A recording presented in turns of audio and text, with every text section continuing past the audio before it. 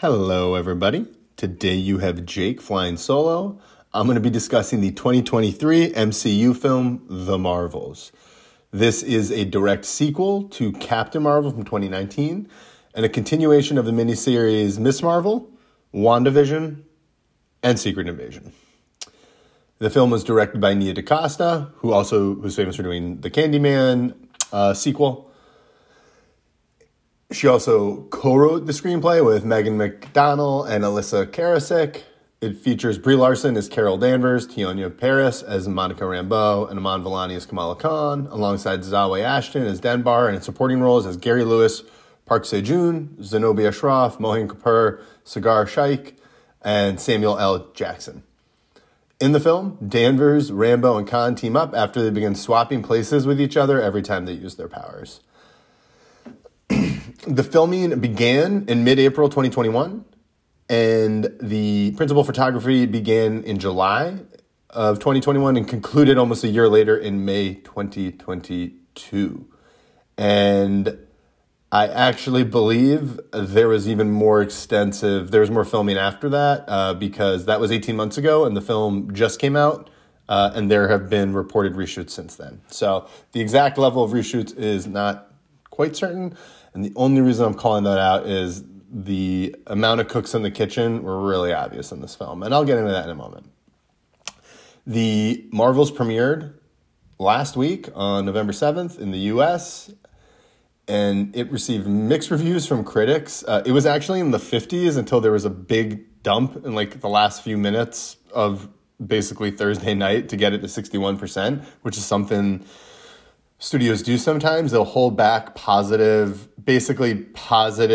lower tiered critics in their back pocket who they basically paid for, just to kind of see which way the wind's blowing and see how many reviews they need to buy to hit 60%. And that definitely happened here. The film flopped. We're going to get into the performance in a few minutes, a little more specifically, because it kind of plays into some of the things I want to talk about. But yeah, this film was a potential bomb. At $48.5 million in the U.S., it made $110 million internationally, and that is effectively, I believe, roughly 65 to 75% lower than the previous film made. So definitely troubling, definitely a continuing downward trend for Marvels. However, there are a few things, at least one major thing I do want to caveat first. While this film has a slow start, it might not be a flop. There have been several family films over the past year or in recent memory who have all opened softly and end up having really good legs that either turn them into big successes or just successful. So I do think some time is needed to really get a good view of this performance. And just to illustrate that, the Puss in Boots sequel, Elemental, and The Little Mermaid live action film all had slow starts. If you look at where they ended in terms of box office revenue, it's pretty impressive in terms of legs. So, and the reason I bring that up again, this film is first and foremost a family film. More so than any of the other Marvel films, this is a film I feel like that's geared for kids, better or worse. Second, and this is really, really important before we go into this film. This film didn't fail because of toxic fans, Russian, Chinese, or Iranian trolls, or culture wars, or anti-wokeism, or even the numerous over-bearded and underemployed YouTube personalities who seem to be basking in this failure. It wasn't caused by white males or really any males at all. This movie failed because it didn't bring in any of the key demographics or key audiences that it was targeting and that it was trumpeting representation for, namely women, minorities, and young people. And I probably sound grumpy. I'm not grumpy. I'm very happy that the reason I dislike this movie isn't because of the leads. And to be honest, I actually don't dislike this movie. I actually think this movie is pretty enjoyable. The reason I'm disappointed for this movie or in this movie is not because of the leads or demographics of the cast. It's because of the storytelling, honestly, and a couple other things that are really outside of this film's control. And that's the other thing.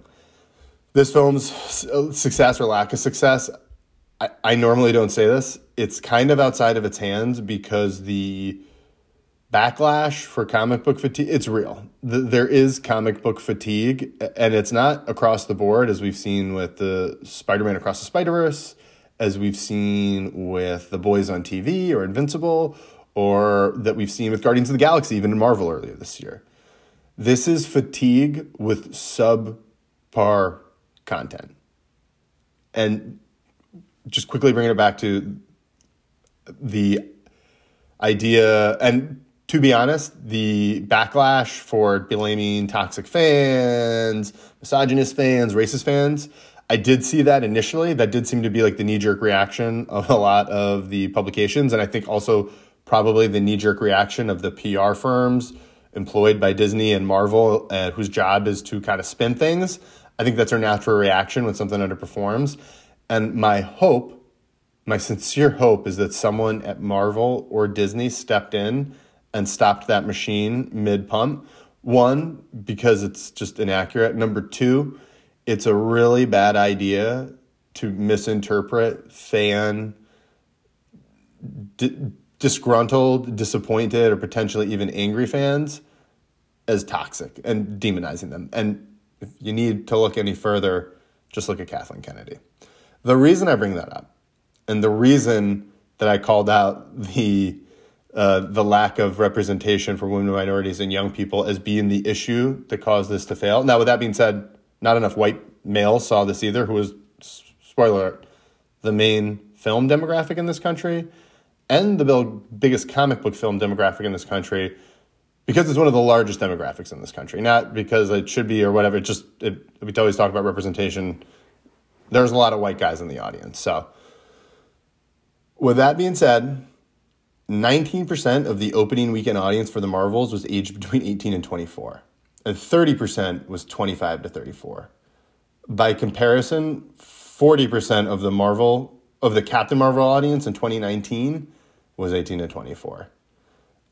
Those figures suggest that much of that key audience has already aged out. That marks a sea change. These blockbusters, this is courtesy of IndieWire.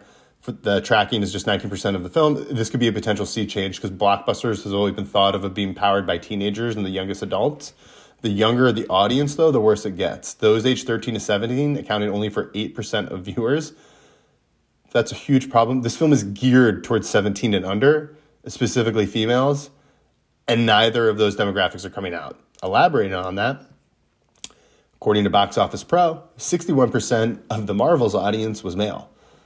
That's 6% higher than Captain Marvel, which was 55%. 67% were older than 25. That's slightly older than Captain Marvel, that was 63%. And premium formats comprise 45% of the box office, higher than Captain Marvel at 34%. Specifically, that premium format just exemplifies that they were selling even fewer tickets than Captain Marvel, but that's been somewhat mitigated due to the higher premium format. So if we were to have that same breakout between premium versus standard formats, there would be an even bigger drop-off, an even bigger loss of audience. The reason I'm hammering this is this lost a lot of white males too. Clearly they're not coming out, but we need to stop blaming the core demographic for comic book films and Star Wars films as the problem. Two reasons. One, they're not, and I'm going to expand on that like a little later, but number two, actually, no, I'm expanding on that right now. Okay. So there is the Kathleen Kennedy School of Thought, which is what she did at Star Wars when Return of the Jedi was not well received. It made a ton of money, but it was not well received by the fandom. At least not universally. It caused a ton of conflict, which still exists. It truly created a disturbance in the Force with the Star Wars universe. And it didn't work out for Kathleen Kennedy. So this is the stat people forget.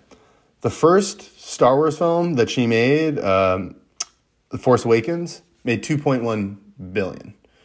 And the second film, The Return of the Jedi, or The Last Jedi, whatever the hell it was, made $1.4 billion. Rise of Skywalker made $1 billion. Each film lost a third of its audience. And the reason I bring that up is, how did the same audience that accepted, celebrated, and cherished Finn, Rey, and Poe in the first film turn into complete toxic trolls by the second and third film?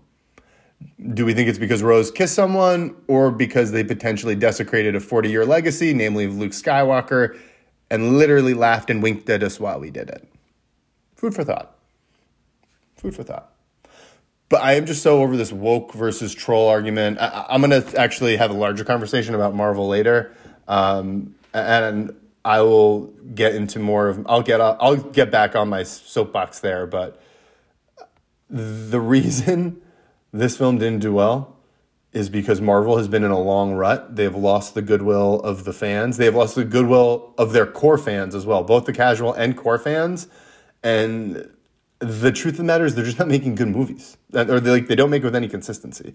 Yeah, they used to have a Thor the Dark World or an Ant-Man and the Wasp. They would have a couple clunkers every now and then. Guardians of the Galaxy 2, I think, is one of the worst films in the entire MCU. The Incredible Hulk with Ed Norton, which I actually like, I'm a defender of. But Iron Man 2, there's been a couple of misfires or underwhelmers here and there. But by and far, the trend has always been positive. No longer the case. And now they keep finding new lows.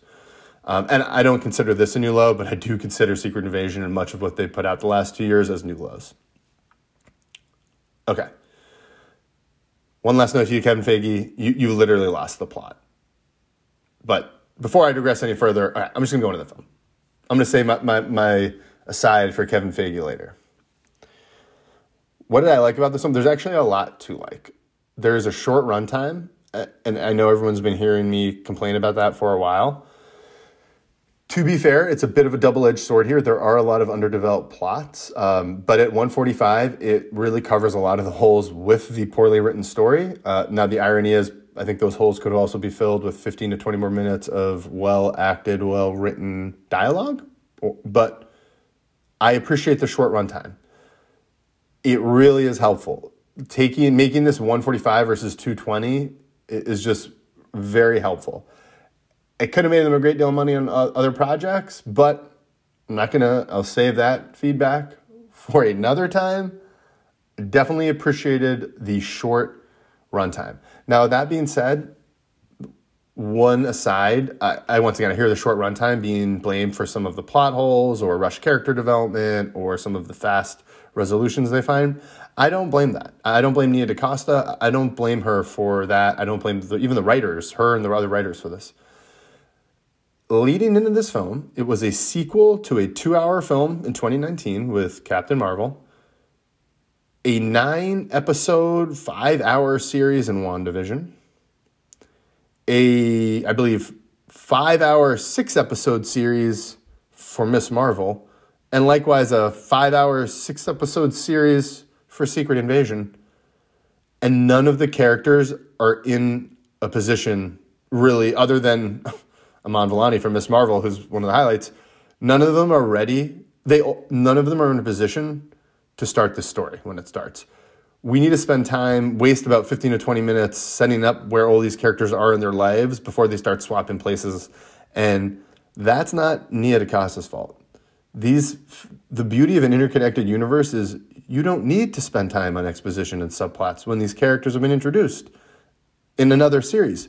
You pick up where you left off. And you can do that in a way that doesn't compel. You can do that in a way that one is both organic for people who've seen it and at the same time not prohibitive to those who haven't seen all the MCU series. Okay, quick aside. Like the short runtime.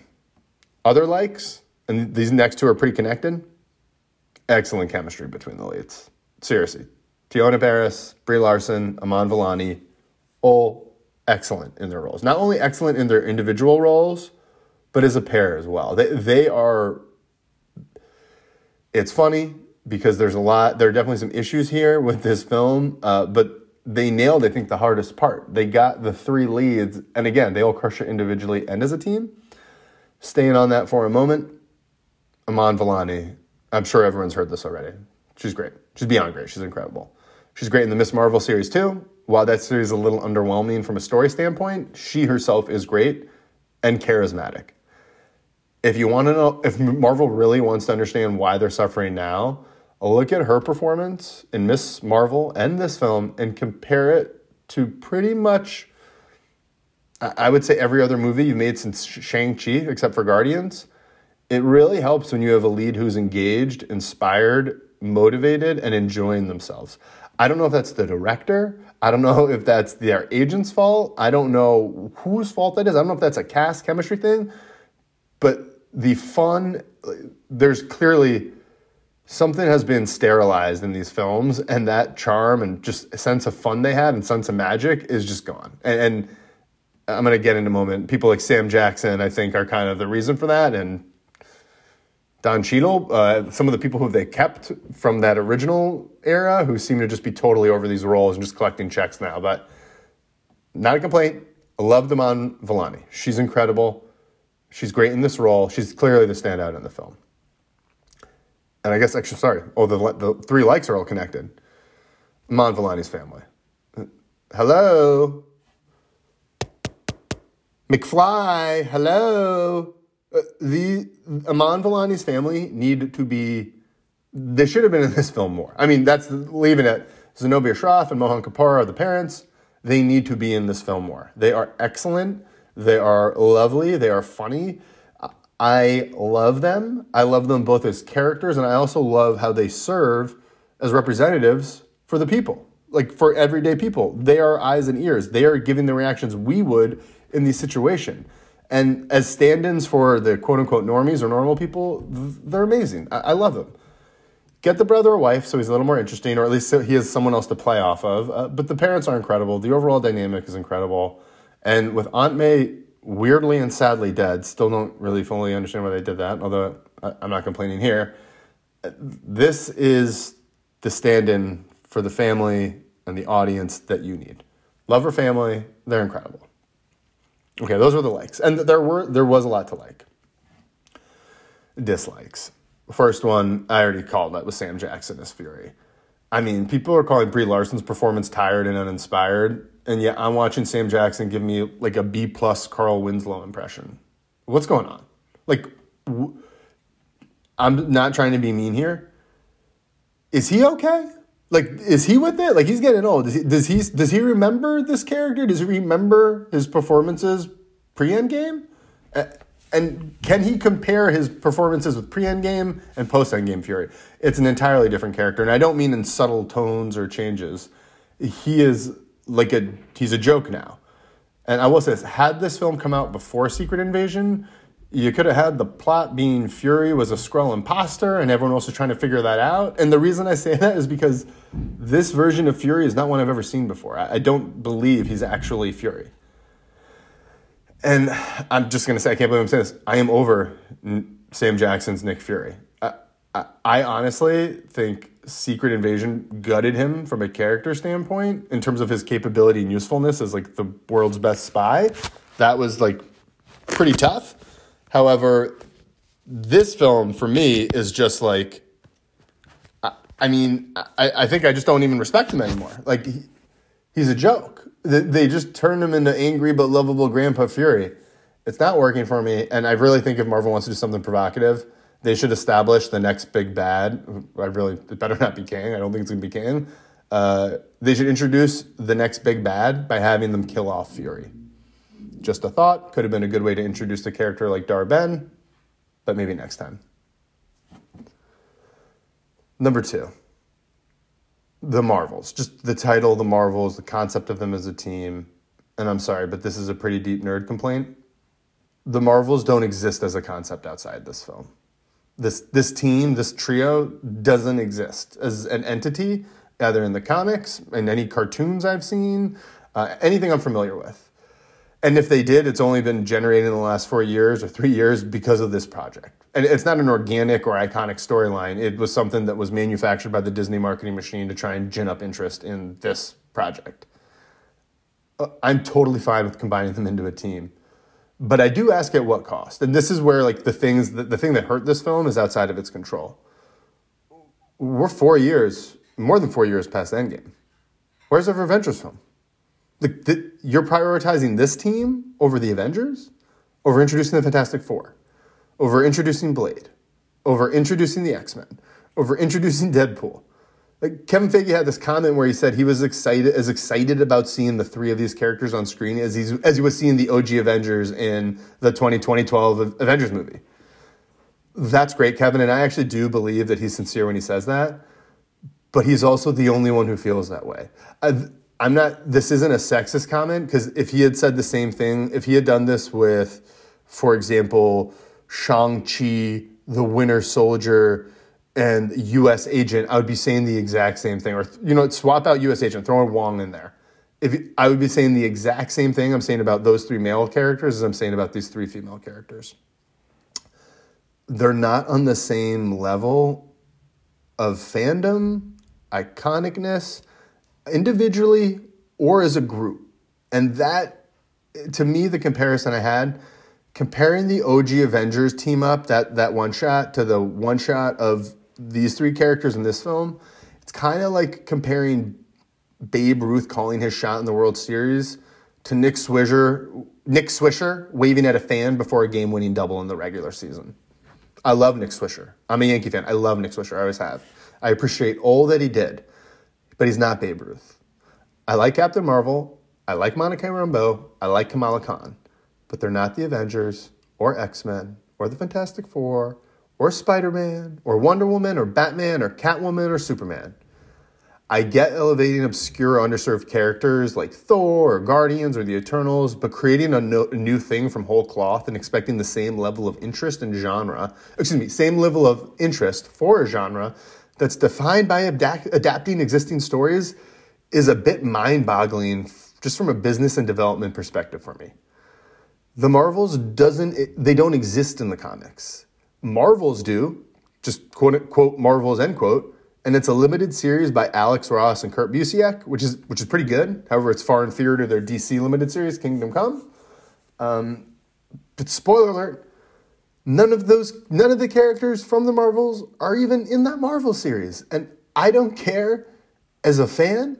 Like, I'm not mad. I'm like, it's no disrespect to that Marvel series. Like, I don't really care about that. But just from like a marketing standpoint, like, why this team? It just feels so. It feels prescriptive and it feels like artificial. Like it feels kind of forced together, and that's unfortunate. It didn't have to be either. I think there was I could see a better story in there, and I think there was an easier way to connect them. Okay. Third dislike. This is a big one. They dropped a trailer in the last week that was the most desperate, thirsty, and antagonizing ad I've ever seen. You may have seen this ad.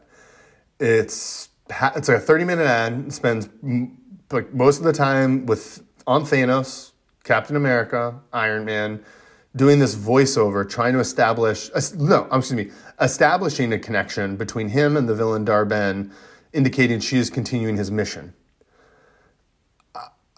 I was so offended because even though I hadn't seen the film, I've been paying close enough attention, and more importantly, I've seen the cast list, to know that Thanos wasn't in this. Robert Downey Jr. wasn't in this. Captain America wasn't in this. None of the original Avengers were in this, to my knowledge.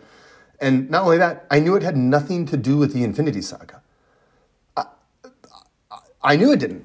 And the fact that they so blatantly lied to the audience, and it felt like they were trying to bring me back in, people like me who didn't think it mattered, it was infuriating. I knew Marvel and Disney thought I was gullible, but I didn't realize they thought I was stupid.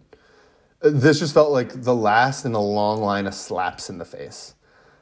And honestly, that dubious and duplicitous ad, along with the farce of the Secret Invasion finale, more so than anything, just that ad and that Secret Invasion finale has done more damage to the MCU brand than the Jonathan Majors scandal, Eternals disappointment, Ed Norton scandal, Edward Wright scandal, Terrence Howard scandal, and every other controversy, misfire, mistake, and underwhelming film they have ever produced.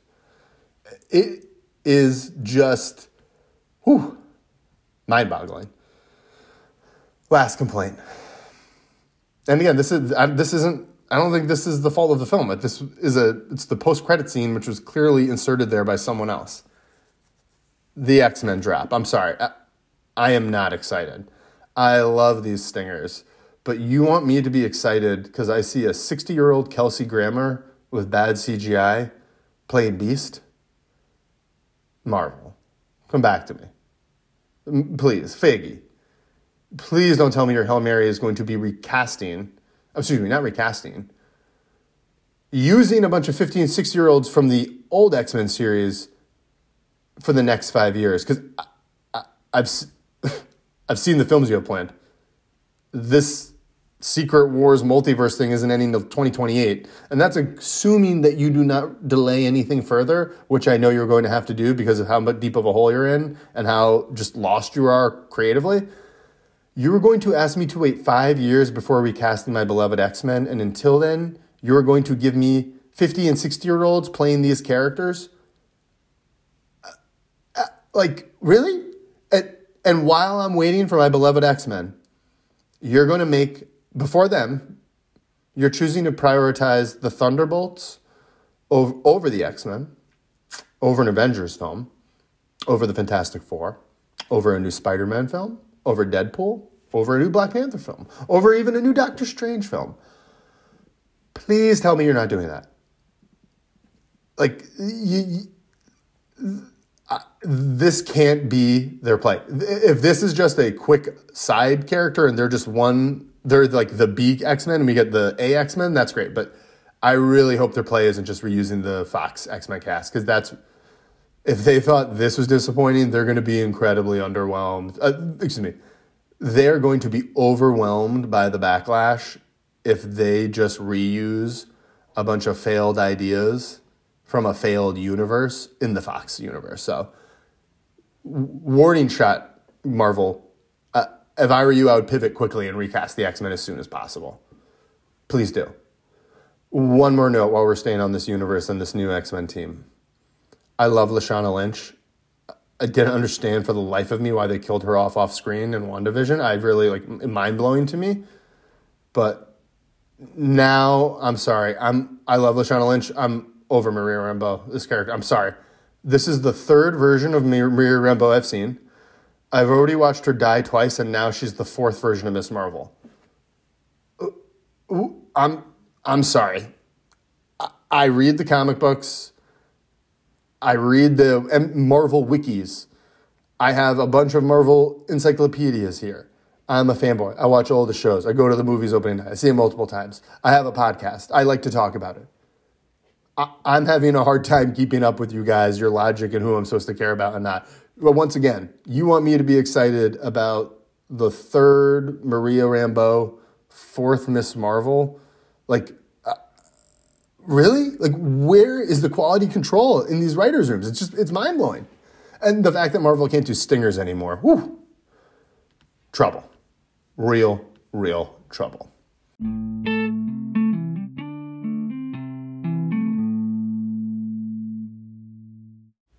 Hello, everybody. We are taking a quick break, and we'll be back in a moment. Thanks for your patience, and talk to you soon.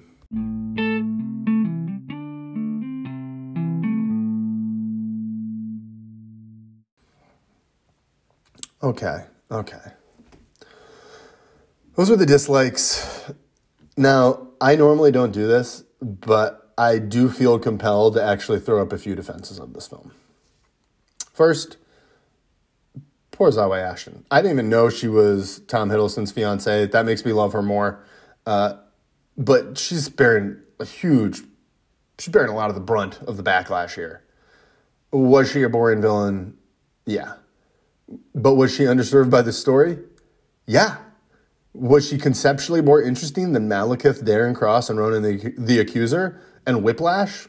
Yeah, absolutely. But her role was also clearly killed in the editing room. And these films also, the performance of these films cannot be blamed on good or bad villains, because there's enough data, we have logged enough data to know that does not matter.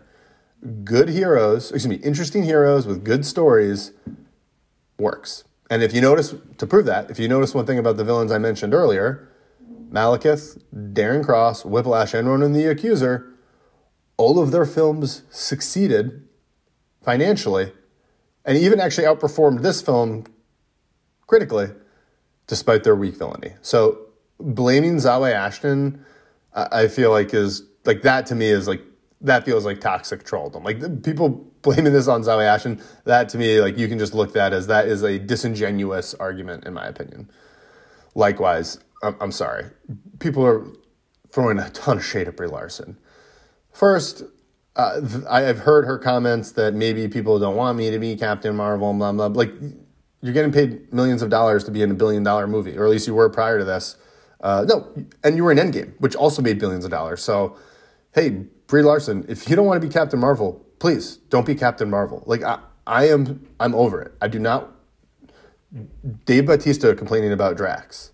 I'm over it. If you don't want to be these characters, don't be these characters. But don't sign up for the money. You get all of that money because of the fandom. You can then complaining about the fandom because you took the money to be part of this universe. It's frustrating for me as a fan.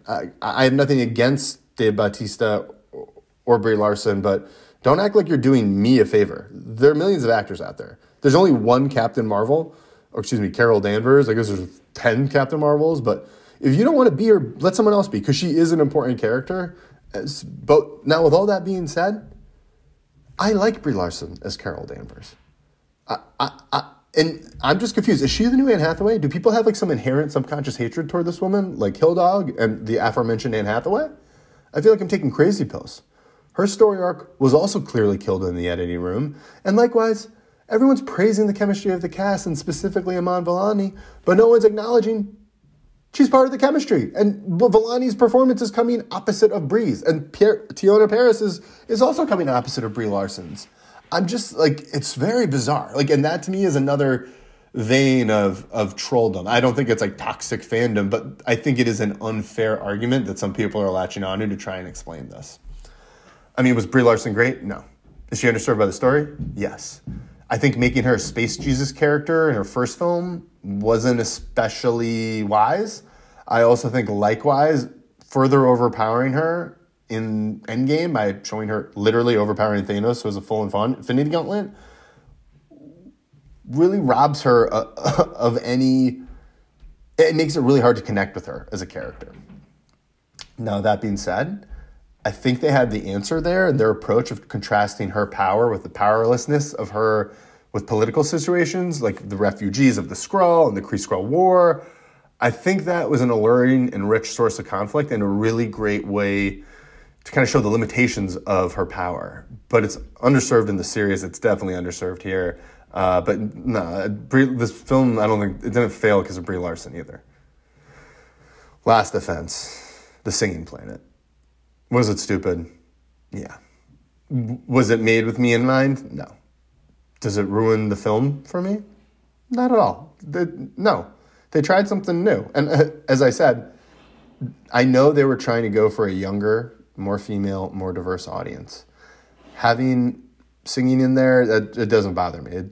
I didn't like it, but it did not ruin the movie for me at all. Like, I think people... Again, I think the issue with The Singing Planet is more symptomatic of a larger problem as opposed to the reason why it is symptomatic of a larger problem. It is not the problem of the actual film. They tried something new. Again, I don't know if it worked. I know many people who liked it. I feel like a lot of the things I've heard have been kind of mixed or negative, but yeah, I mean, they tried. I don't begrudge them that. I've been seeing, as we've talked about, 33 of these films. I feel like a million of this series. Yeah, I don't care if you take a swing and miss. You just have to have some hits, and when you have more strikeouts than hits, you get in this situation. So I don't think I've ever done defenses before of a film, at least that in depth, but I wanted to because I do think I feel like now looking back, I feel like I said some contradictory things. I do not blame toxic fandom or trolls for this failure, but they still exist. And the things they're latching onto, to me, feel like blaming Brie Larson, The Singing Planet, and Zawe Ashton. Like that's not it, folks. This film, to me, the war was lost in the writing room because this is almost impossible to say. I do admit in it can be very difficult to say with hindsight that this isn't the team or film fans wanted.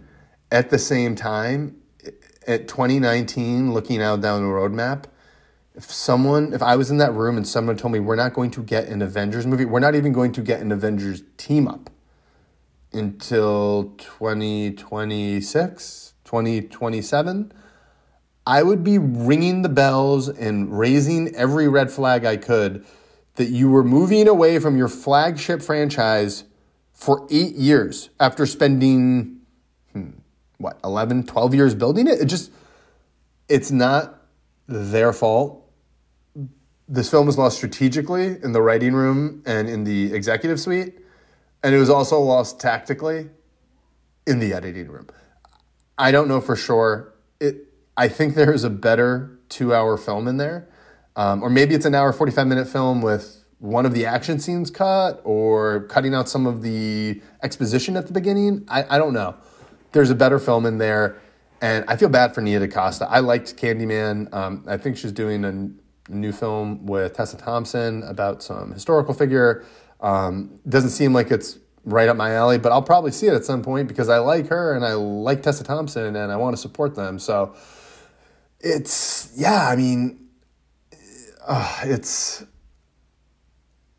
film has problems.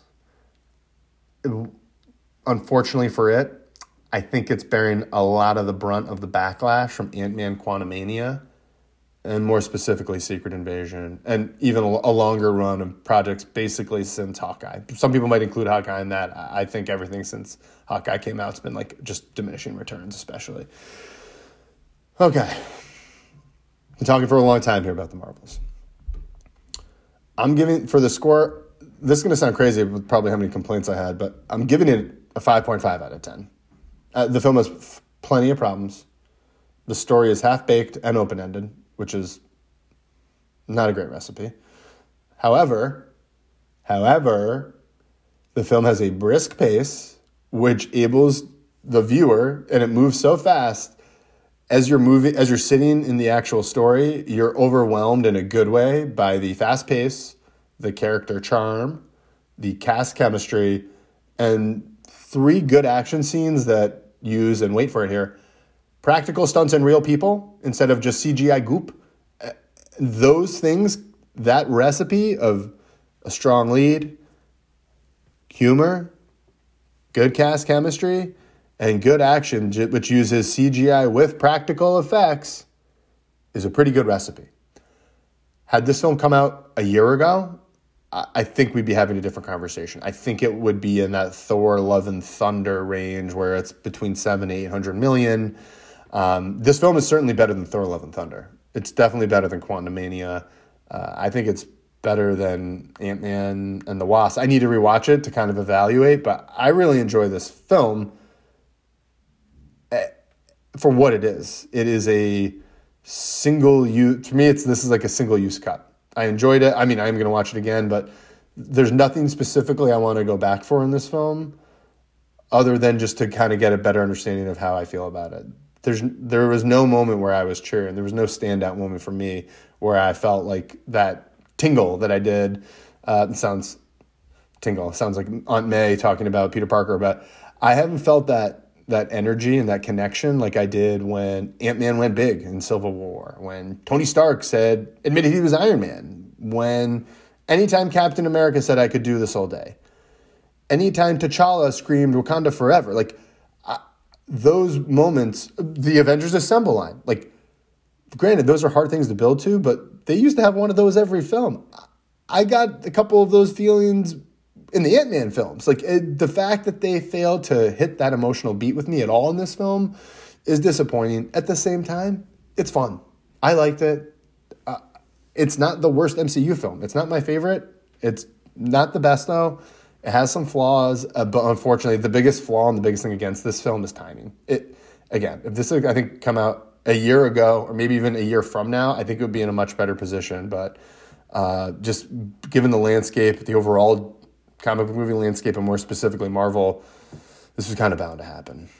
All right, this is going for 40 minutes. This is the longest one I've done, but the reason I felt it was necessary to go so in depth, there is so much vitriol, there's so much there is a lot of clutter out there, but for someone who like talks to real fans and really like listens to a lot of different sources, both mainstream and a little more in the YouTube murky corners, that sounds a little creepier than this, but offbeat or low subscription YouTube talking heads is probably a better way to describe it.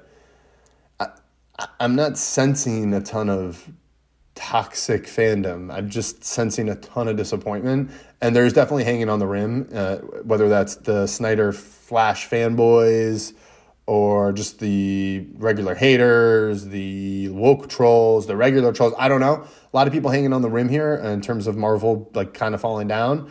They're definitely not done yet. They do have a ton of issues, though. I'm going to actually do a podcast later expanding on all the issues they have, and what I think they can do to get out of them. But no, this film, I was pleasantly surprised going into it. And one of the things I forgot, which I know I usually start with this, I did not see this film opening weekend. I was planning on sitting out I was planning to see it Monday. I wanted to send a message to Marvel, knowing how important those opening weekends are, demonstrating that I was unhappy. I have been watching every series the day it comes out on Disney Plus. I have seen every film opening night. I've seen every film opening weekend. I have seen every Marvel film since Blade in 1998 opening weekend. That's 10 years before there was even a Marvel Studios. That was just the first, in my mind, modern Marvel movie. Every movie I've seen opening weekend.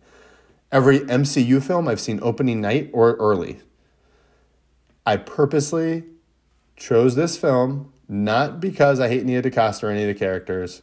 I purposely chose this film in order to quote-unquote protest for two reasons. One, it is the first thing to come out since Secret Invasion. And two, they really hammered home how goofy and silly it was. And that, to me, I knew it was going to be inconsequential as a larger story. And guess what? It was inconsequential to the larger story. Nothing really changed. Nothing changed for me. The characters didn't even really grow at all. It was nothing changed at all. And so I felt bad when there was that huge backlash. I didn't, and the reason I spent so much time explaining everything was I didn't set out this opening weekend because of the characters. And I later heard that there was only one white male in a supporting role, but there were no major white male leads. I didn't even recognize that as we watched. And I don't think most people did. I think the fans who you have for comic book films don't really care about, like, the people who go to these films, support these films, like, they don't really care about that stuff. I'm going to expand on that in my later podcast, but yeah, I forgot. I was planning on, I forgot to finish my thought. I was planning on boycotting this film for those reasons, those two reasons. I thought it was inconsequential. It's the first thing to come out since Secret Invasion. Third, there was a third reason. The worst marketing campaign I've ever seen. Very misleading, very duplicitous, very deceptive, and it really was. I've never been more insulted as a viewer. Not an MCU fan, as an actual movie fan. As someone who remembers going to the movies with my parents, watching Silverado with my dad on TV, going to see Blade with my mom in 1998 opening night. I have never been so insulted to see such a misleading ad showing a story that didn't exist and characters who weren't in the movie. Mind-blowing. Marvel needs to look themselves in the mirror, and they need to take the right lessons away from this film. More importantly, they can't look at it in a vacuum. They need to look at it as everything that's come out since Endgame and really take account of what's going on. I'll have some thoughts on that later. Thank you guys for joining me. I'm sorry this has gone on so long. Thank you for spending your time with me. Yeah, this is the Marvels. Wow, longest mini-sode ever, but a lot to talk about. Thanks for joining me. I'll see y'all soon. Later.